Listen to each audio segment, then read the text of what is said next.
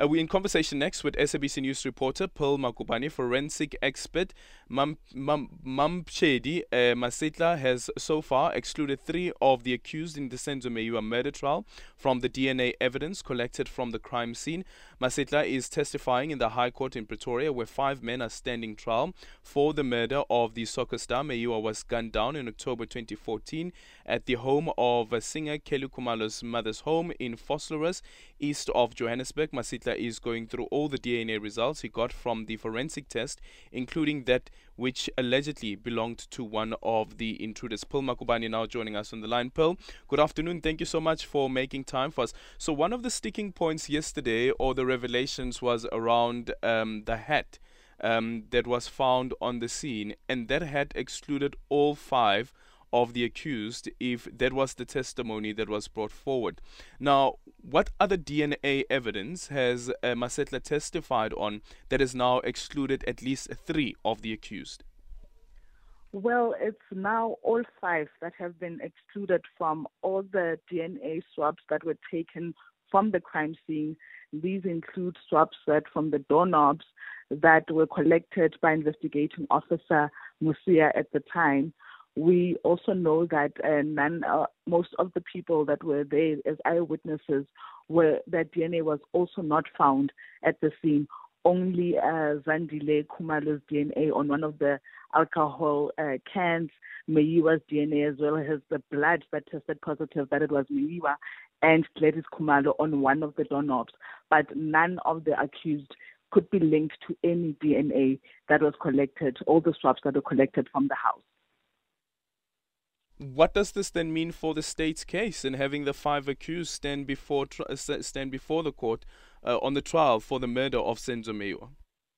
Well, I guess it was important for the state to reveal these results, given the fact that the defense has always been, vocal about the chain of evidence, wanting to know every step that was taken and what the results were.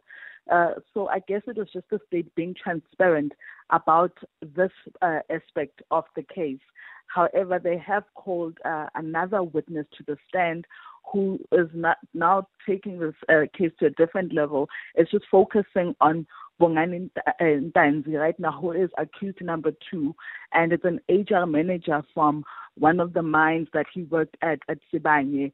They've gone through the time stamps of when he clocked into the mine and when he clocked out. Why is this testimony important on behalf of Bongani Ntanzi? Well, initially Bongani had claimed not to have been around the Vosloorus area on the 26th of October when the murder happened in 2014, and he had said that he was in KZN. So now during cross-examination, the statement by Sibanye said that he was actually, the last time he clocked in was on the 25th of October, the day before the murder, and only came back to work on the 2nd of November. However, there is proof from HR now that they've revealed that states that he did take leave from the 27th to the 31st, and his contract, according to his contract, he was not scheduled to work at all on the 26th, as it was a Sunday. He's not obliged to work on Sundays. Therefore, there wouldn't be any time stamps of, referring to him being around the mine at the time. And also now we're seeing that Sipho Ramosipili is starting with the cross-examination. What has come out of that? That I just revealed to you now with regards to the actual contract and the Sunday is what Sipho has, revealed through cross-examining Mulder. Mulder has, agreed, saying that yes, Ntanzi's contract does not say he should work on Sunday. However, the judge, though, has requested that he write an affidavit because he wanted proof of the payslip to be brought to court, so that it can be shown that he is not supposed to be paid for the days that he wasn't working on the Sunday. Just to collaborate, he doesn't have to testify on the payslip itself, but the judge has just wanted that to be put on record so that they know for sure that he was not meant to work on the set date. I must say another thing that has emerged is that because this evidence pertained to one person, the state just focused on Mmampshedi and excluded the other defense in the cross-examining.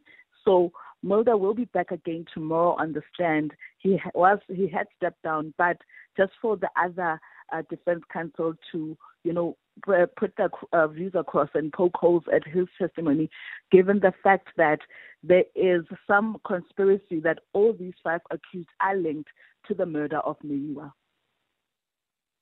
Thank you so much for your time. That is Pearl Magubane, SABC News reporter, and as she indicated there that Mulder is expected back on the stand tomorrow.